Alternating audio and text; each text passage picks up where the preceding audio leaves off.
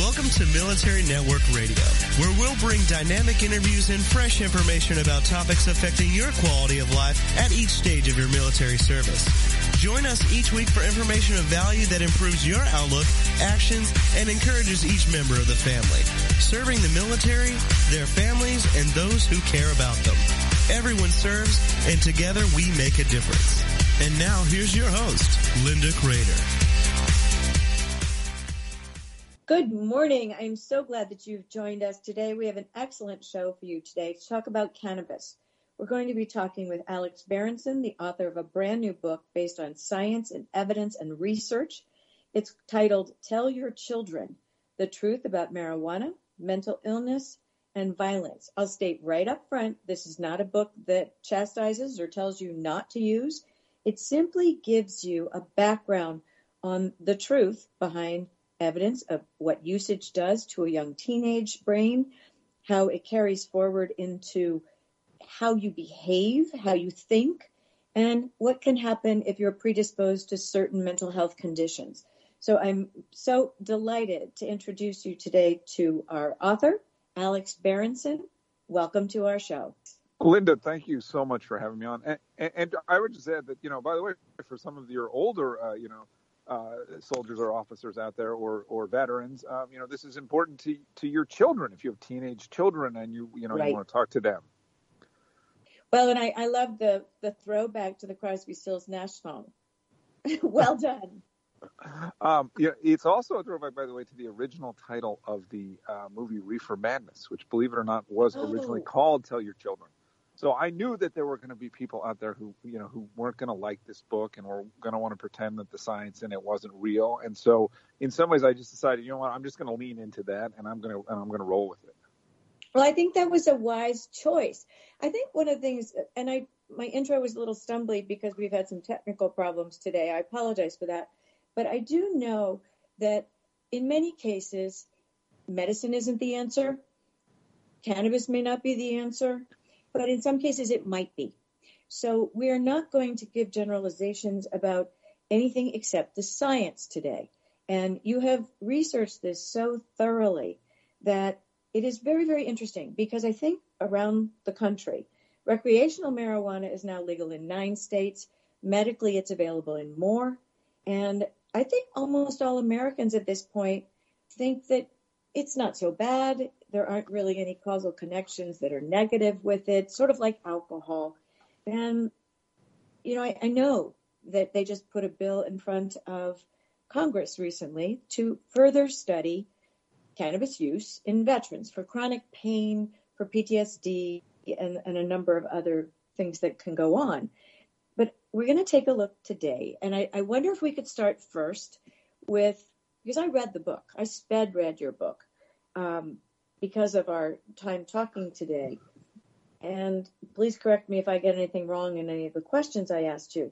But I do know that there's a history here of usage and acceptance, and then it went negative for a while, then it's positive, and now I would say it's really almost mainstream in terms of people's discussion. First of all, would you agree with that statement? And second of all, can we go back and talk about that? Yeah, I'd certainly agree with that statement.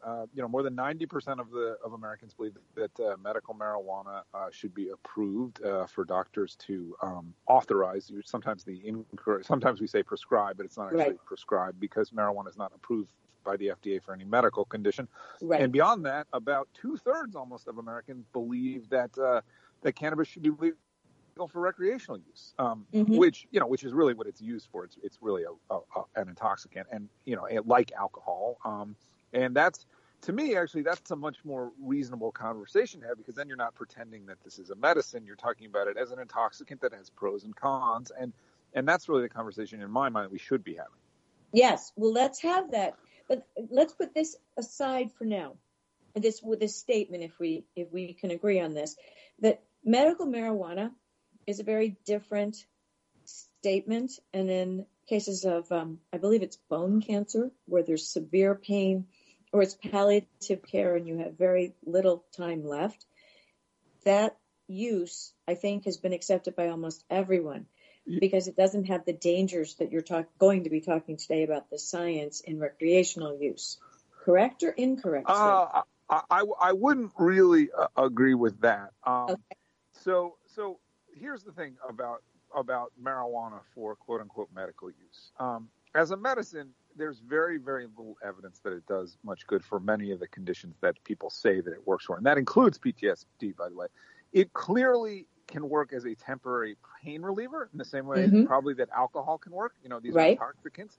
But if you have severe pain, either, let's say you're terminally ill with cancer, or let's say you have really terrible chronic pain, marijuana actually doesn't work effectively for most of those people, because those people, unfortunately, some of them need opioids. Opioids are true pain relief. They're also addictive and dangerous, and I don't think we should be handing them out to people the way that, in this country that we have handed them out in the last 20 years. But there's clearly a place for people who have severe intractable pain and need opioids.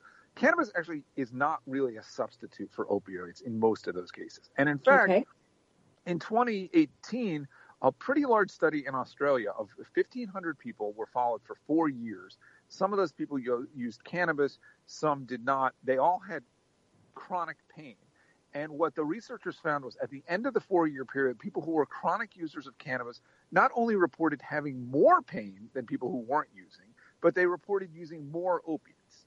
So the idea that cannabis is some kind of off-ramp or solution to the opioid epidemic, I think, is one of the most dangerous things that the legalization community has done as they've tried to legalize this drug. And here's another thing that I think people should think about.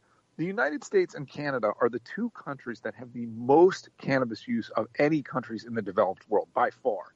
And we are also the two countries with the worst opioid epidemics by far.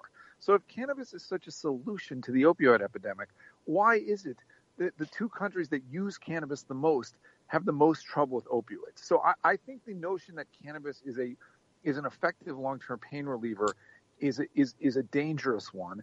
And more broadly, then, if you want to talk about, cannabis can treat Alzheimer's disease, or cannabis can treat dementia, or cannabis can treat irritable bowel syndrome, all this stuff, there's almost no research showing that it's any good for any of those things.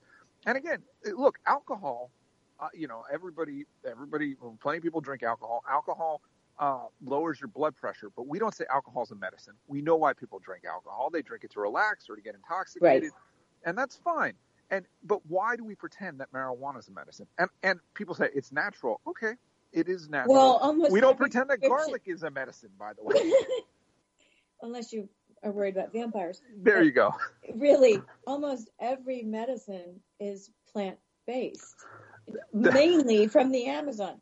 I mean, having worked in the pharmaceutical industry for so long, but that's not truly an argument. Well, I'm very glad we're putting all these, I'll call them the controversial parts of this right up front, because I want people to know that we're going to segue right into the science and the history. And there's great politics involved in cannabis use. There's huge money involved, which I think is also a driver. And, we will touch on all of this, because let's go back. Let's go back to the drug culture that started all of this.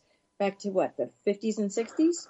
Yeah, so cannabis was a pretty marginal drug in the United States until the late 60s. And then, Vietnam happened, and I think rightly a lot of people, including people who'd served in the military, got very suspicious of the establishment, very suspicious of this war that we were fighting in this country that didn't seem to matter that much to the United States geopolitically. What were we doing?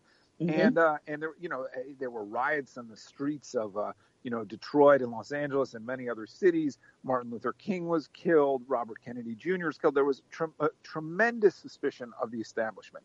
And that even went to the point of the drugs that the establishment used. The drugs that the U.S. used the most were alcohol and cigarettes. And so cannabis became a counterculture drug. It became a statement. I'm going to go to Woodstock and I'm going to smoke a joint.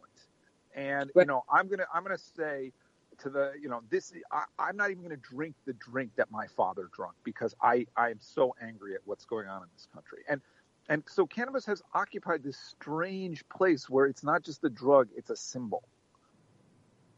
It's a statement. It's a statement, yes. And what's interesting about that is if you look at the potency of marijuana that was consumed in the 60s and the 70s, that drug was often called ditchweed, right? It literally, because it literally would grow in ditches. And so it basically had almost no THC in it. I mean, it was 0.5% or 1% or 2% THC at the most. And so if you really wanted to get high in the 70s and the 60s, you had to smoke a ton of this stuff, or you had to get connected to somebody who was going to get you, Thai stick or Columbia Gold or stuff that was somewhat higher potency that you could actually get high on. Otherwise, getting high on cannabis in the late 60s and the 70s was like trying to get drunk on low alcohol beer. I mean, you could do it, okay, but it wouldn't work. And so I think a lot of people who grew up then, or even grew up into the 80s when the drug still wasn't particularly strong, and they might, so you were at a concert and your friend had a joint and you smoked a couple puffs and it didn't really do anything for you. And so the fuss about the drug seems sort of silly. But what's being consumed now is a totally different drug, and it's being consumed in a very different way. So even back then, the studies show that if you consumed enough, there could be potential mental health consequences. But I think in the last 15 or 20 years, the drug has changed a lot, and the use patterns have changed a lot, and it's become much more dangerous. You're perfectly timing for our break. We have about 30 seconds. And I think you bring up to me, it's a frightening point, because we have instances right in my community where it's not just the THC. It's that oftentimes the cannabis is being mixed with other things that are quite deadly. And I think there's a naivete because of the old counterculture that you just mentioned, that, it's not that harmless. It's really like alcohol. So we're going to go on a short break. We will come back and talk further with Alex Berenson about the truth about marijuana, mental illness, and violence. We'll be right back. Don't go away.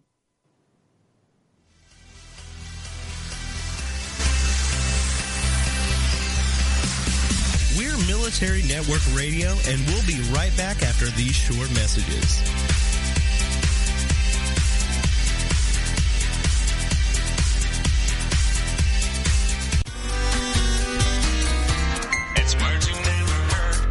Known for a long time that diamonds are precious or worth a lot of deuterumus. That means money. Did you ever wonder how a polished pebble becomes one of the most expensive things on earth? 2 centuries ago, diamonds were worn only by royalty. But in 1870, miners discovered huge deposits of diamonds in South Africa. And soon after, the diamond market was flooded.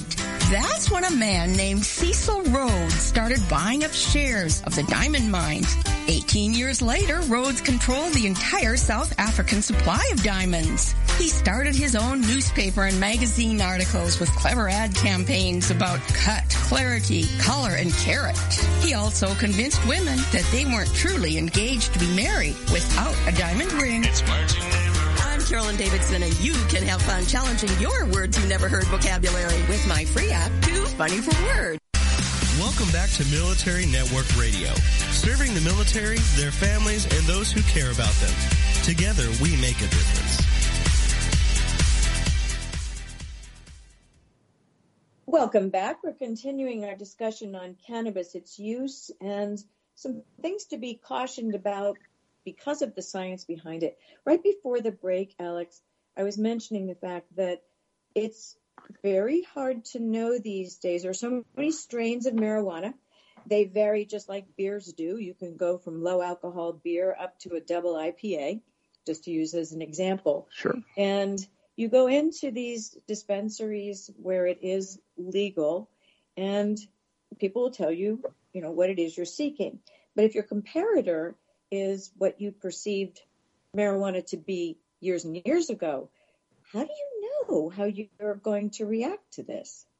Well, I think that's a great question. And it's not just like light beer to a double IPA. A lot of people use essentially what is THC extract. So THC is the chemical in marijuana that's responsible for getting you high, for the psychoactive effects. And you can smoke it. You can also consume it as an edible product. You can bake it into food. It can be literally in a gummy bear. And actually, your liver converts that when you eat rather than smoke THC into a form of THC that is even more psychoactive. So I've heard from multiple people. Interesting. Who were not really users, who took a very small dose of edible THC and had terrible effects.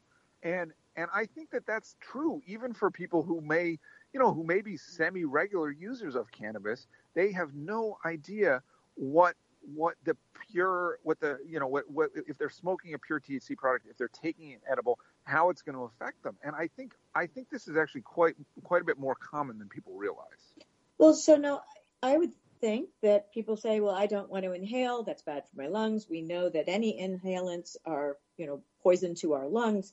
So I'll just use THC via an edible. That sounds harmless. It's a chocolate. It's a cookie. Well, isn't that contributing then to the understanding that it may be just no big deal?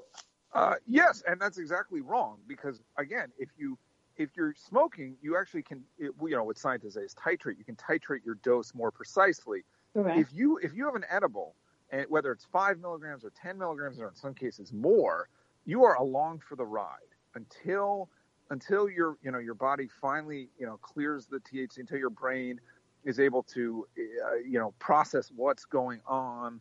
And this can be hours. It can be an hour. It can be 6 hours. One of the reasons people have so much trouble with edibles is because these effects can last a really long time. And there's a joke that you take an edible and your reaction is, nothing's happening, nothing's happening, nothing's happening. Maybe I'll have another. Nothing's happening. Take me to the emergency room.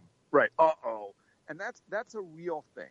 So I think, it's funny because this issue hasn't come up as much as some other issues in other interviews, but I actually think for your audience, which probably includes a lot of young people who are thinking about using or who do use and are thinking about using edibles, this is actually a really important point. People should be careful about this because they can wind up in the emergency room. And the doctors may say, okay, you're having a panic attack or you're a little bit paranoid, but probably what's going to get written on their diagnostic chart is cannabis psychosis. And cannabis psychosis is a real diagnosis and a real problem. So if people are listening and thinking, whoa, I didn't know about that, can they... All right, but they're still determined because everybody else they know is using it. And so should I just start small? What does small mean? When you go into a dispensary, you're not buying a size of coffee. You're buying something that will produce effects for you. So do we need to educate people who, if they're going to use, despite the science that says it's not always a great idea, because there will be people who say that. Sure. Then are there things that you would suggest that someone just starting out thinking this is going to be their answer versus a bag full of pharmaceuticals that they should ask to be informed consumers? Because I don't see a lot about that. I do think that if you go into dispensaries in states that are legal, you can get some of these questions answered. And obviously they're going to be answered from a sort of pro-marijuana, what product are you buying today point of view. But nonetheless, so you can ask, how many milligrams of THC is this? If I'm going to use, let's say, a vape pen, will it allow me to calibrate my dose? And some pens do allow you to do that, where you can get precisely 2.5 milligrams of THC per breath. And usually for novice users, what people say is 2.5 milligrams of THC is about the equivalent of one drink. So maybe you start with one drink. You can ask for products that have more CBD in them. Mm-hmm. CBD is the main non-intoxicating compound in cannabis. Right. And most of the studies show that it kind of dilutes the effects of THC. One of the many problems with cannabis in its current form is that it's been bred to have a ton of THC and almost no CBD. But you can, if you go to dispensaries and you ask and you say, I'd like a higher CBD product, they can provide that to you. Now, what's interesting is that most users don't want that. They want to get as high as they can, as fast as they can, and that's why they like really high THC product. That's why they like. Yeah, and then they can have as little of it as they want. That's right. If they're going to inhale, they can have a little bit less of it. But there's no free lunch. That would have been another title for the book, right? There's no free lunch. Yes, you can inhale less, so you have less, damage to your lungs. potentially, but you also have these other psychiatric problems that are more likely to happen. So you need to be aware of that. I think hopefully if you're dealing with an ethical, retailer, they're going to talk to you about some of these issues. I think unfortunately a lot of times they don't. All right, let's talk strictly about symptoms. If someone is smoking and they expected it would make them sleepy, hungry, less pain, etc., but it's not. What are some of the symptoms to have an eye out for that the THC might be too high for your system? Well, if you're starting to get paranoid, Okay. and especially if that paranoia is sort of not grounded in reality. So let's say you're outside and you're smoking and you start to get paranoid that a police officer is going to arrest you. Okay, that might be sort of a reasonable thing to be worried about if you're in a state where cannabis is not legal.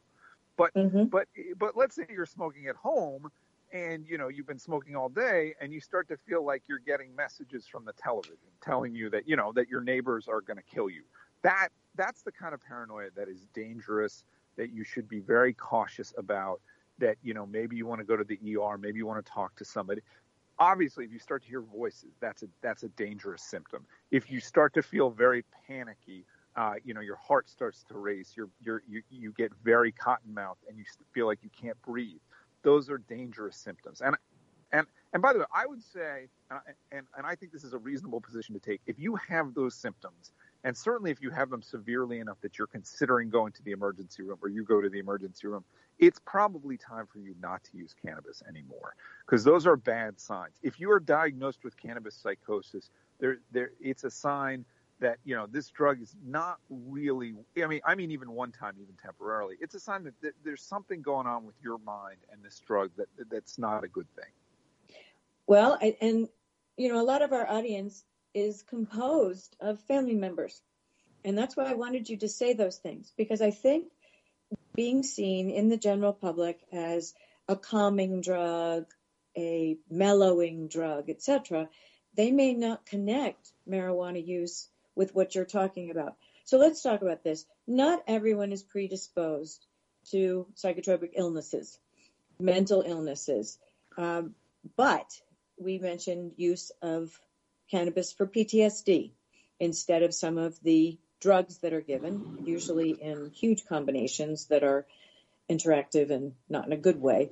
Yes. So if you're listening and you see some similarities in these sorts of things, I want our listeners to be able to connect it as a possibility.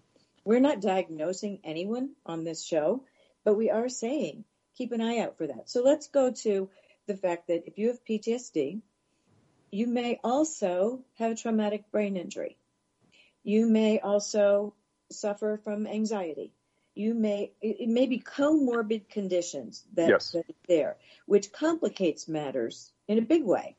So talk about how marijuana, in those who are predisposed or have mental illness, how it reacts on their brains. Well, so the PTSD question is really interesting. There's some slight evidence that that marijuana may help with PTSD. It's not very strong. There's also evidence. There's a pretty good study, I think, out of Yale.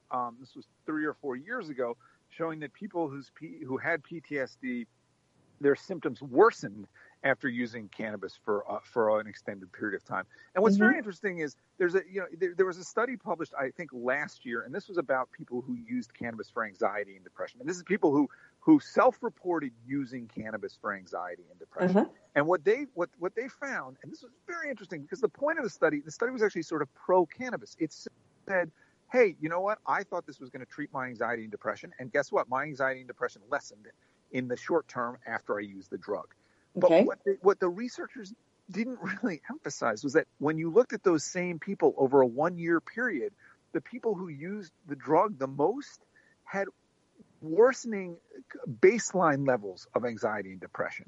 And so again, there's no free lunch. If you're using this drug to treat your anxiety rather than trying to, get exercise or focus on whatever problems in your life might be triggering your anxiety, whether that's, problems with your family or problems with your job or, just whatever stressors you have. And I'm not saying that's an easy thing to do, but if you're trying to get a drug to treat these problems, in the long run, it looks like there's a rebound effect. And by the way, we know that's true of things like Valium and Ativan. Right. People get addicted to those drugs where they, if they're using them for anxiety, they essentially can't stop using them because their anxiety becomes so severe. And I think there's evidence that that's true of cannabis too.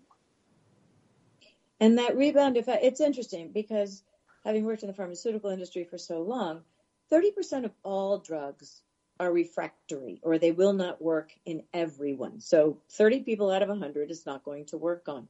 Cannabis, I imagine, has something similar in terms of a response, or it sounds like it'll work in the short term or when your system becomes accustomed to it, but that you have to be aware of long-term use. Am I hearing that correctly? We have about a minute and a half left. You are, and I think we need to think about this the way we think about alcohol. Alcohol is a dangerous drug too. It's an intoxicant, and yeah, people use alcohol to cope with anxiety. Why do people drink it at both weddings and funerals, right? Because alcohol is something that people can use to celebrate, or they can use it to try to deal with terrible stressors in their life. But in the long run, if that's what you're using it for, bad things are likely to happen to you. And I think that is true of cannabis too. And we just need to recognize that this is not some miracle. It is an intoxicant with side effects. That's perfect timing for our second break.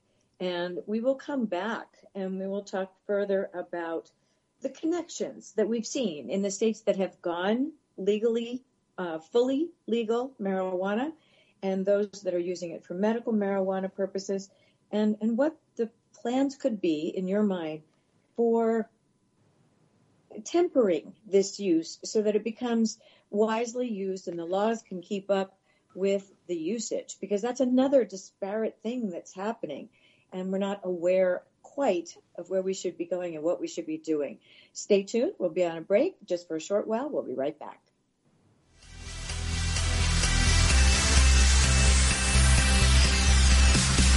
We're Military Network Radio, and we'll be right back after these short messages.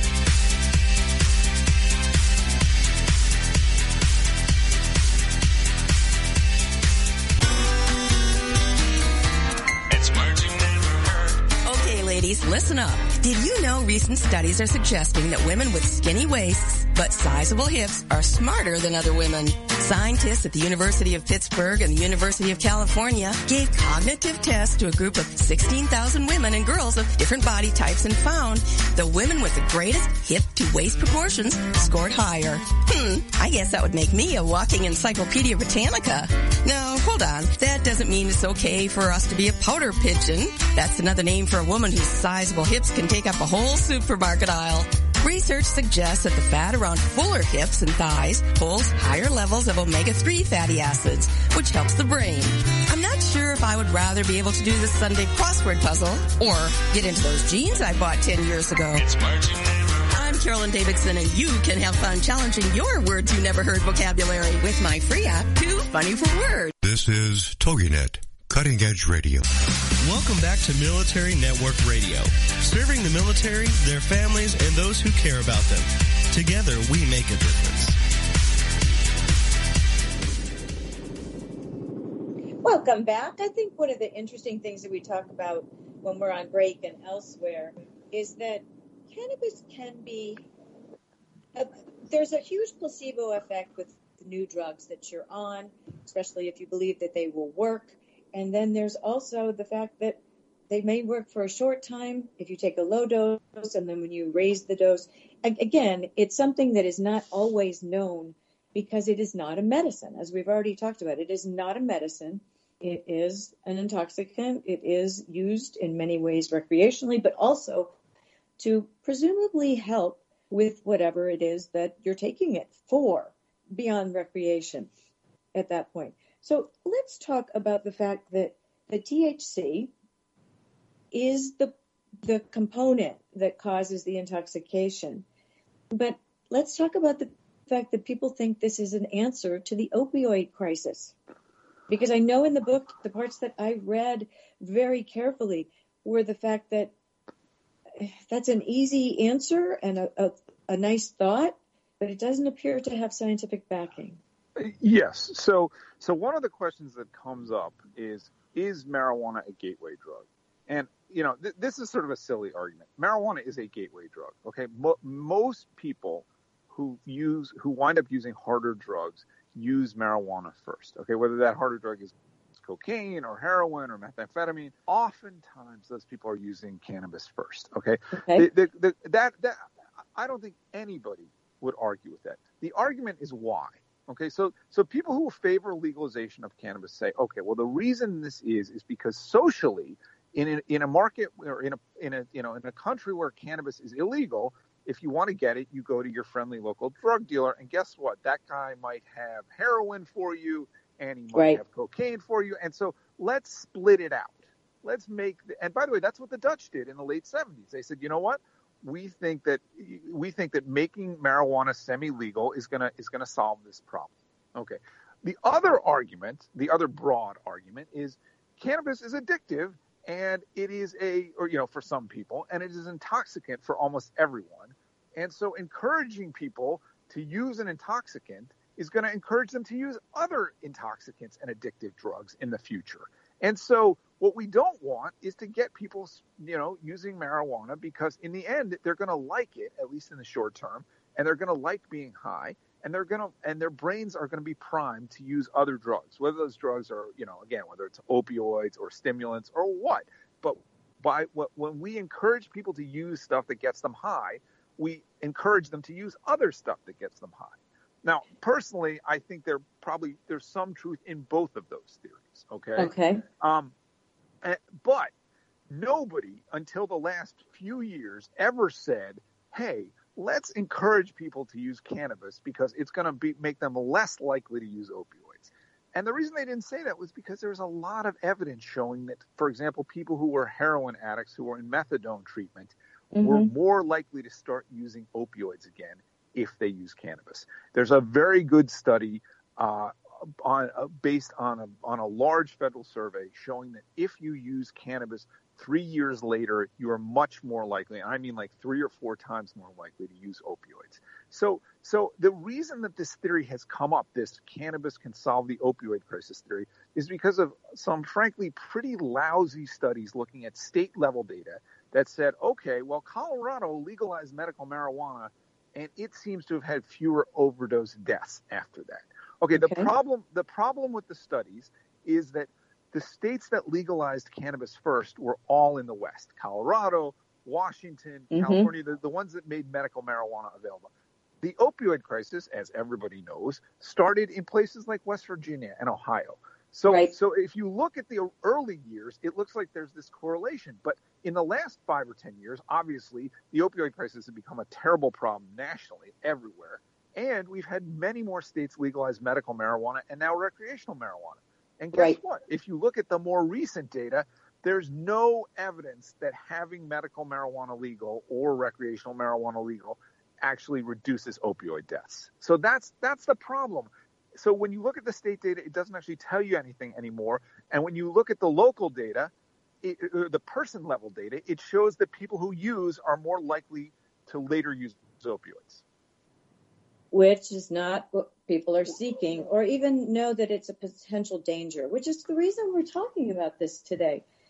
I would also like you to talk about the tie-in with psychosis. We started on it in, I think, the second segment, but the fact is that if people are predisposed, they will tip over a little bit sooner. If they're not predisposed, it will just take a longer amount of time. Doesn't, of course, happen to everyone, but there is more likelihood. And in our veteran population, as you said, going all the way back to the Vietnam era vets, where this was a daily occurrence, to continuing through today, that's a very long time.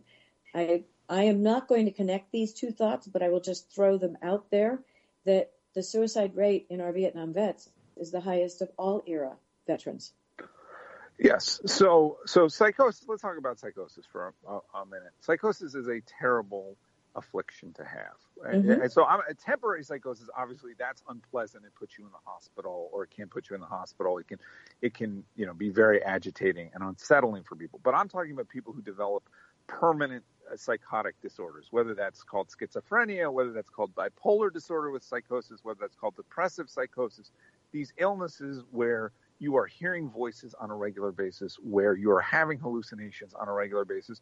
And there's another component to this, which is you get depressed, you get apathetic, you can't even get out of bed. The idea of going to work becomes too much for you. These are disabling conditions, okay? Mm-hmm. And fortunately, our brains are pretty hardy. And so most people, who use cannabis, even if they use it a lot, are not likely to develop these things. Mm-hmm. But there is really strong evidence that use of cannabis in your teens, especially if you use it regularly or heavily, is a contributing factor to permanent psychosis in some people. Okay, that some people who would not have gotten schizophrenic become schizophrenic as a result of using cannabis heavily. And that is a terrible thing. Now is that because of the youth of the brain? So the brain, in your teens, it's undergoing radical changes. Your neural connections are being pruned, and it does seem like the CB1, the cannabinoid system, what's called the endocannabinoid system in the brain, plays a role in that, and that smoking cannabis may in some way impact that. And so, by the way, it's not just that there are these big studies with epidemiology. We know, and I would guess that some of your listeners have had, if not firsthand, secondhand experience with this, that if you smoke K2 or Spice, which are synthetic cannabinoids that were very popular in the military, especially in the Navy in the aughts, because they didn't show up on toxicology screens, you could have terrible side effects. And I'm talking about people who had no psychiatric conditions. They would become essentially permanently psychotic after using the stuff for a few times. So we know that. We know that people who have schizophrenia, if they're under control, if they're not having any problems, they are very likely to become psychotic again if they start to use again. And we know that the earlier you develop schizophrenia, the worse your disease outcome is. It's much better to develop it at, let's say, 28 than at 18. And the more you use cannabis, the earlier you develop. So for all these reasons, there's all this stuff pointing the same way. Cannabis can produce psychosis, and it can produce, in some unlucky people, permanent psychosis. And that's why, again, that doesn't mean that no one should use, okay? We have cigarettes are legal, and, and they kill hundreds of thousands of Americans a year. Alcohol is legal, and people get drunk and drive their cars into trees. But we need to know what the risks are. Well, I have another question for you. Schizophrenia, if diagnosed and medicated properly, can be managed if people stay on their meds. Yes. If they are also augmenting their, quote, care, that's in air quotes, with cannabis, does that increase or decrease their ability to comply with taking their drugs? I mean, most of the time, nearly all the time, it's a bad idea. You will hear people occasionally saying, I was diagnosed with schizophrenia and I use cannabis and it helps me. The evidence suggests very strongly that that's not true, that people are lying to themselves about that. And the other thing, and this is, to the extent the books tell your children, right, the connection between the truth about marijuana, mental illness, and violence. Okay, so violence is the issue that's probably raised the most, controversy in the book. The fact is that people who have schizophrenia are much, much more likely to commit severe violence than people who are healthy. And the worst part of it is, if you're taking your medicine, if you're staying in treatment, if you're trying to stay healthy, you don't have that much extra risk of violence. But if you are not taking your antipsychotics, and if you're using recreational drugs, your violence risk is off the charts. And so people who have schizophrenia, when they smoke cannabis, especially if it's early in the course of their disease, they commit violence very frequently. And so, all right. Yes. I've got a question for you. I think that there are probably people listening who are saying, no, I'm not lying to myself. It does help me. I'm able to manage my life pretty well this way. Would that be an indicator that it would be best for you on a non-scientific level to not increase your usage? It's funny. I've talked to a lot of psychiatrists about this, and people who use cannabis for almost more than any other drug seem to oftentimes be in denial about its impacts on them. And Okay. you know, one psychiatrist, he said to me, you know, it's an insidious drug, and he said, when I'm dealing with people who are having problems, I don't attack the drug directly because nobody wants to hear it. What I Right. say is, okay, let's not talk about cannabis. Let's talk about the fact that you can't get out of bed in the morning. Let's talk about the fact that you're failing school. Let's talk about the fact that, you know, your friends don't talk to you anymore. Can we talk about those issues and, you know, not even what might be driving them? Let's just talk about those issues. So I would just urge people who think that the drug is not a problem for them, but who are having these other issues, to try to think about what's going on in their lives that might drive that. Well, insomnia is a huge problem for many, many veterans. Sure. Whether connected to PTSD or not, just plain old insomnia affects a huge percentage of Americans everywhere. And so I've heard the argument many times is, no, it helps me to relax and fall asleep. And the same can be said of alcohol, although we do know now that it generally will give you restive sleep. You'll wake up 2-3 hours later. So you have about a minute and a half. How would you address that with regard to insomnia? Well, insomnia is it's a little bit like anxiety, right? You can use cannabis as you can use alcohol to put yourself down. In the long run, it's not a good idea. In the long run, as you say, your sleep patterns are disrupted, and you probably ultimately wind up with rebound insomnia. So I think using this drug to treat psychiatric conditions, even mild ones, is a mistake. I think people should be clear about why they're smoking. They're smoking most of the time to get high. And again, that's like, we're adults. If you're serving your country, if you put your life on the line, you have every right to make that decision for yourself. But be aware of what it is you're choosing to do. That's all I'm saying. Well, and I think that's what this show is about. It's not about judgment. It's not about anything except here's science behind it. Here are some things you might want to look out for. And in the end, it is your choice, especially where it has become legal. And so I think that is just very important for us to be putting out there, because it is not completely an innocent replacement, which I think we've come to realize because of the media. We're going on our final break. We'll be right back. We're Military Network Radio, and we'll be right back after these short messages.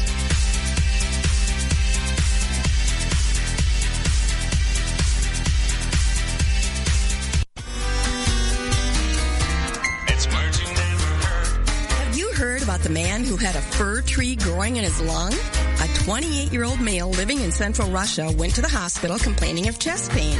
And when doctors x-rayed his chest, they found what appeared to be a tumor in one of his lungs. However, upon closer inspection, they were amazed to find this tumor was actually a small fir tree complete with needles. The mopsicle-faced surgeon said he couldn't believe what he was seeing. What's another word for a skeptic? A pyronist. The 5-centimeter branch was removed from the patient and kept by the tree surgeon for further examination. Doctors suggest the man might have inhaled a small bud, which then started to grow inside his body. What's the word for the fear of trees? Dendrophobia. I'm Carolyn Davidson, and you can have fun challenging your words you never heard vocabulary with my free app, Too Funny for Words. Welcome back to Military Network Radio, serving the military, their families, and those who care about them. Together, we make a difference. Welcome back. We're continuing our discussion with Alex Berenson about cannabis and the evidence behind some science and some behavioral changes and things you ought to be aware of. It is not a judgmental show whatsoever. This is your choice, but we want you to know both sides of the tale. Let's move to, as you put it earlier in the show, the most controversial part of your book. And I think most people have the Cheech and Chong thing in their mind about this is going to chill you out and let you relax, let you sleep, etc. But is there evidence that ties use, short-term or long-term, to violence? Unfortunately, there is considerable evidence. And this is an interesting issue because I think most people are aware that alcohol can cause violence. And anybody who's walked into a bar at 9 p.m. and then they've come back at 2 a.m., they understand that alcohol disinhibits people and it makes people, some people get into fights. If you have an argument, maybe it's a fight. If you have a fight, maybe somebody, it swings a pool cue. It escalates things, right? Mm-hmm. And at the same time, we know that plenty of people drink alcohol at their at their backyard barbecue. They have a beer or they have a glass of wine at dinner, and they don't do anything. So we're able to sort of keep those two thoughts in our mind. Alcohol causes violence for some people, but a lot of people can just use it. So with cannabis, it looks like it's the same thing. Plenty of people can use, and they just get stoned and sit around and don't do much. But there are people, possibly because they get paranoid, possibly because marijuana is an intoxicant, who are going to become violent. The numbers show that people who use cannabis are about as likely, and in some cases more likely, to become violent than people who are using alcohol, believe it or not. And these are studies based on, they look at people who used in high school, were they likely to become domestic abusers? They look at people who, were literally partying and using various drugs, and who was most likely to get into a fight. They look in some cases at homicides, believe it or not. And so there's considerable evidence when you look on a population basis that a lot of people who use wind up becoming violent, which I think surprises almost everyone. Mm-hmm. I agree with you, because until I read your book, I didn't realize how much science was tied to. This book is based on science and evidence. It is not your opinion in any way. In fact, I would love you to tell the quick story of how you became interested in writing this book at all. Sure. So my wife is a forensic psychiatrist, meaning she deals with the criminally mentally ill. And she was talking about patients that she'd seen. And she would tell me, well, this guy was smoking pot when he, in some cases, literally cut his mother's head off. Or this person was smoking for years and became, a schizophrenic and tried to burn down his house. And I said to her, this is ridiculous. This is reefer madness. And she said, she's very smart. She trained at, very fancy institutions. And she said, why don't you go look at the studies? And, there I am mansplaining to her. And she says to me, go look at the studies. And so I did. And I was shocked at the strength of the evidence that both that cannabis can cause psychosis and that psychosis can cause violence. And one thing I want to be clear on, and this actually is important, and I don't mean to scare anybody, but you should know this, okay?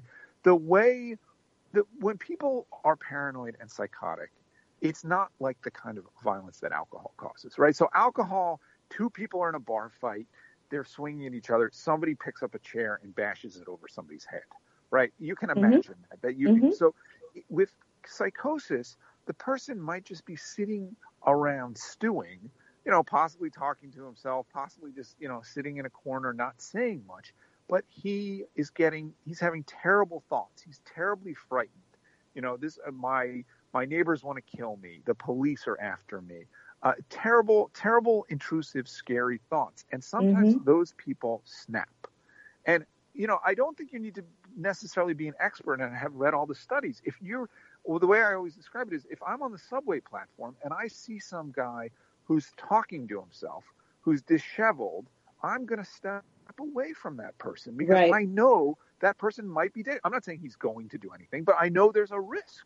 And that's what psychosis-related violence looks like. So when people are dealing with people who are smoking a lot and who seem to be behaving oddly, whether it's family members or friends, you really do need to be aware that that this risk is real.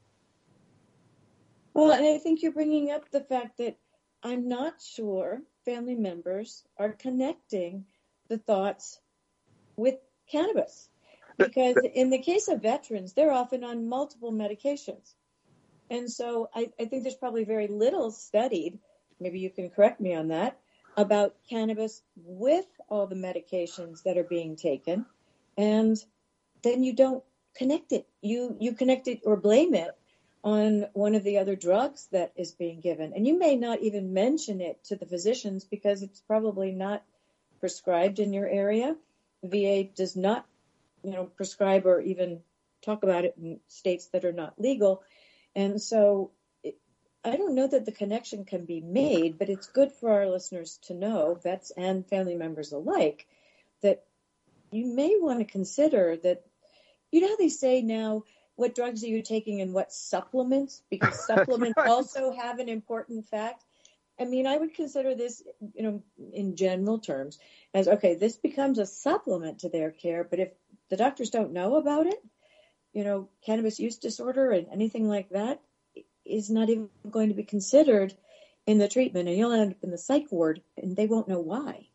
I would say if you're using cannabis on a regular basis and you're having any symptoms at all, you should be talking to your doctor about it. And your doctor's not going to judge you about this. He or she may have advice for you, but that's what doctors do. They hear from their patients and they try to give them advice. And I certainly think, by the way, if you're using stimulants, if you're prescribed Adderall or stuff for ADD or ADHD, if you're using benzos, all those benzos and stimulants can interact with cannabis in ways that are not good. And so you definitely want to be talking to your doctor about that. Except that in the VA, that can make you lose benefits, get you arrested. It can have some very severe effects. And so I know many vets who will not ever mention this because it's not legal in their state, or they've gone, even if it is legal in their state, you can't use or dispense on VA property. It's still considered federal property. So it's really complicated in the military. Complicated. Yeah, it's very complicated. And so it's not so simple. But I appreciate you saying that about ADD and stimulants and benzos, because many vets are on those medications, seemingly safe meds that have been used for years and years. But it's often the interactions. You wouldn't drink with all your meds, and it sounds to me like in many cases, smoking or eating THC-laced products also may have that same interactive component. And it's just something to be aware of, because I think we often don't connect cannabis use in the way that we're talking about it today, from violence to disabling conditions to psychosis. And again, I think we've all been sort of complacent about, this goes way back to Woodstock, and those people are fine today. They have wonderful children, etc. Right. They were taking 2 hits on a very low 1% THC. That's right. Right. Of course they're fine. I think you also put in the book I read this morning, I was finishing it up, that if you are smoking in your teens, it can actually cause what we call teratogenic effects, birth defects in your children, or propensities to certain conditions. So it's really not all that innocuous. Frankly, nothing taken in excess is innocuous in our bodies. I read stories. The Washington Post had a story from somebody who said, I parent better when I smoke. Really, would you run that story, Washington Post, if it said I parent better when I drink? Please, it is crazy the way supposedly very smart media people look at this drug. It's very strange to me. I don't get it. I don't either, but I don't know that I've seen it all put in one place to read so completely as I have. So I will be posting the link to your book anywhere fine books are sold in our show notes, because it's really an interesting read from a story standpoint. You see the history, you see how innocuous it was first perceived. You also now know from listening to Alex how strong it is these days, and that the bajillion strains that are available can give you a chill effect or a really non-chill effect. So talk to me about anything else that we may need to talk about. I think one thing that was really interesting to me was that that if you look at rising marijuana use, so U.S. and Canada have been having increasing marijuana use, but they also have an opioid epidemic. Britain has a falling marijuana use and no epidemic. So that statement alone gives an interesting causal propensity. So I would I guess, I know you've given me a ton of time, and I know we're sort of coming to the end of the interview, but I'd say 2 more things. One is, I'm not a prohibitionist, okay? People are going to use this drug, okay? 40 million Americans smoked cannabis in 2017 or used it. We're not going to put them all in jail, okay?